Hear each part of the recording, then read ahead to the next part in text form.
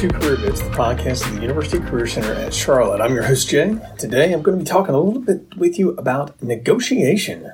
We're at the part of the semester here in the part of the fall where many of you are going to start receiving offers for full-time opportunities or even internships and co-ops. And negotiation can be one of those things that seems very complicated, but with a little bit of practice, it's actually something that's rather pretty simple to facilitate, and if it's appropriate for you to do so in your industry, we want you to be armed with the information on how to do so. One thing I'm going to mention here specifically is many of you are familiar with Big Interview, our interview prep automated system. It's a great tool, but it can also help you practice negotiations in addition to the negotiation practice you can get by working with our career coaches. So I encourage you to use both of those resources. Also, linked in the podcast description, wherever you downloaded the show, is our page on negotiation from our career branding part of our website. I encourage you to read that material, as a lot of what I'm going to talk about is on there. So let's start. Before you ever get to that point, and then before the process starts, obviously you want to know a good bit about what is expected and what is normal for your industry. Each industry has a different standard for negotiation. For instance, educational institutions or even government salaries are often set by budget and they aren't negotiable. So you want to make sure you're aware of that. Whereas private sector salaries or even publicly traded companies, sometimes the salaries can come at you in a range. Often we will recommend to you when you're looking at different opportunities or if that comes up as part of the interview conversation, again, not something you bring up, but something that is brought up as part of it, that you always answer in a range and that you have a good understanding of what the salary norms and range should be for your industry in the area you're looking at. That's a lot of moving parts. First things first. Take a look at research salary averages for your job targets. There's a lot of great information out there on Indeed, LinkedIn, Glassdoor, and even on the Career Center website under the First Destination Data. And you can see where previous Charlotte graduates have gone into the workforce and what their salary ranges are. If you can't find what you're looking for there, come in for a drop-in or again, make an appointment with our career coaches and someone can pull that information together for you rather quickly.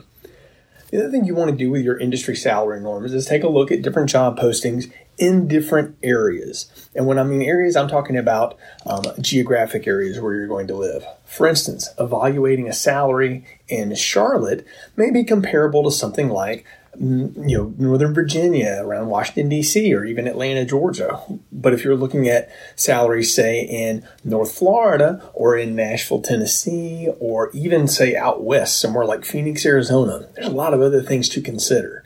And the biggest thing you want to consider is what the cost of living is. There are great cost of living calculators out there for you to use. There's a few that are linked in our webpage, but chances are your financial institution or bank, and maybe even where your parents bank, has one that you can utilize. Highly recommend you do that. Those are all built off of what the minimum salary needed for personal expenses and to pay bills are based on the job location. It is a good idea to look at your expenses and determine how much you need to make in order to pay necessary bills. Not the things you want necessarily, but the things that you need to survive. So housing, food, transportation costs, things like that. Again, another great resource for you here is our Financial Literacy Office. You've heard about them before. You've seen them around campus. Highly recommend you take a look at their resources, as they can be a great tool for you. All of this is what you do ahead of the process. Do some research ahead and know exactly what you can expect.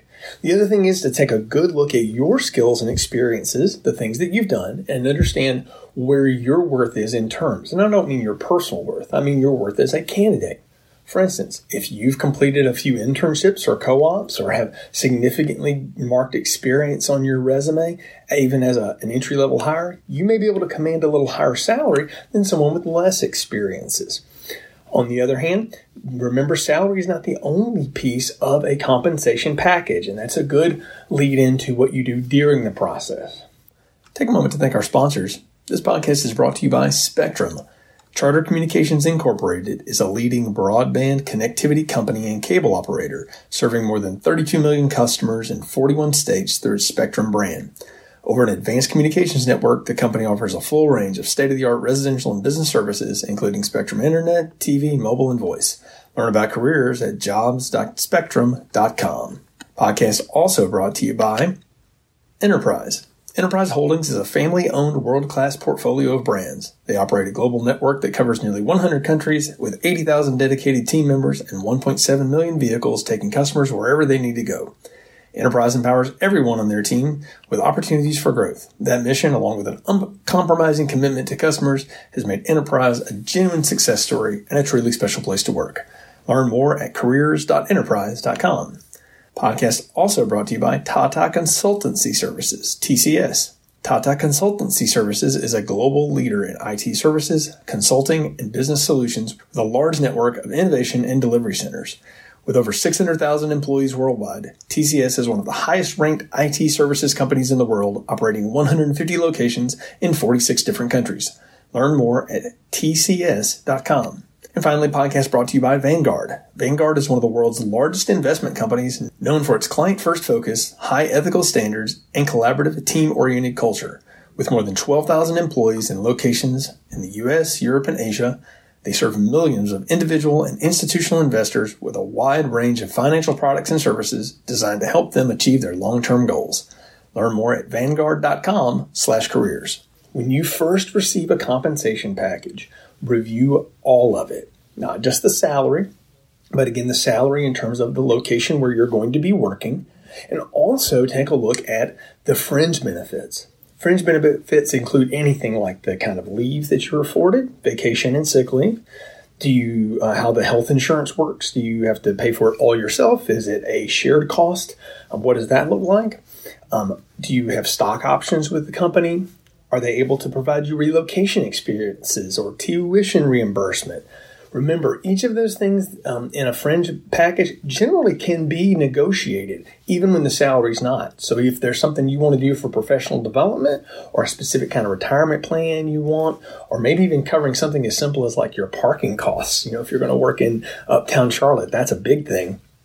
Remember, you can negotiate all those things, but understand those usually come with a cost somewhere along the way as well. For instance, if you get a relocation package, chances are that's going to need to be taxed. Now, some companies will do that for you. Others, though, will leave that up to you. So good idea to hit up your local H&R Block rep or whatever tax service you like to use, and take a look at what you're going to be responsible for when you're negotiating those kinds of opportunities. Take a look at all of those things when you're evaluating a job offer. Don't just look at the salary level, but again, salary level along with benefits in relation to where you're going to be working and living and what it's like to live and work there. One thing you can always ask for when you're in the negotiation part of a job interview process, and when you get to that point, feel great because they're offering you the job, is say, can you point me in the direction where I can get some good information about where I can find places to live, what it's like to be here. Usually they'll connect you to some kind of city guide or community group or even a chamber of commerce. It can be a great resource for you as you're looking at different places to work and live. It's important to do all of those things as you evaluate your offers. We often get questions about how long can I take to decide, and generally about a week is all you can really negotiate for in terms of time. Sometimes you can get as much as 2 weeks, but most of the time you're going to need to make a decision pretty quickly. So understand when the recruiter and manager starts giving you cues that the offer is final, like this is the best we can do, this is our final offer, phrases like that, it's time for you to finalize the agreement and decide, yes, I want to go with this, or no, I do not.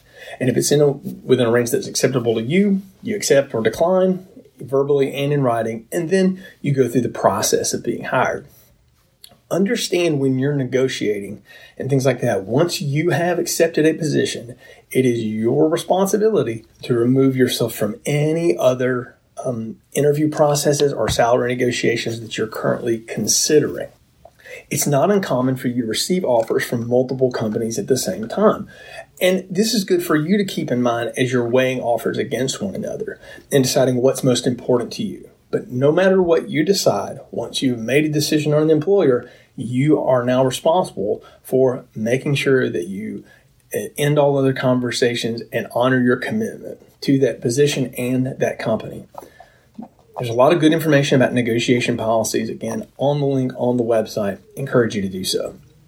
The thing to keep in mind when you're doing salary negotiation is you have to understand where you have leverage and where you do not. For instance, again, depending on the industry, you may not have a lot of leverage to command more salary, but you can negotiate for different kinds of benefits or different fringe opportunities.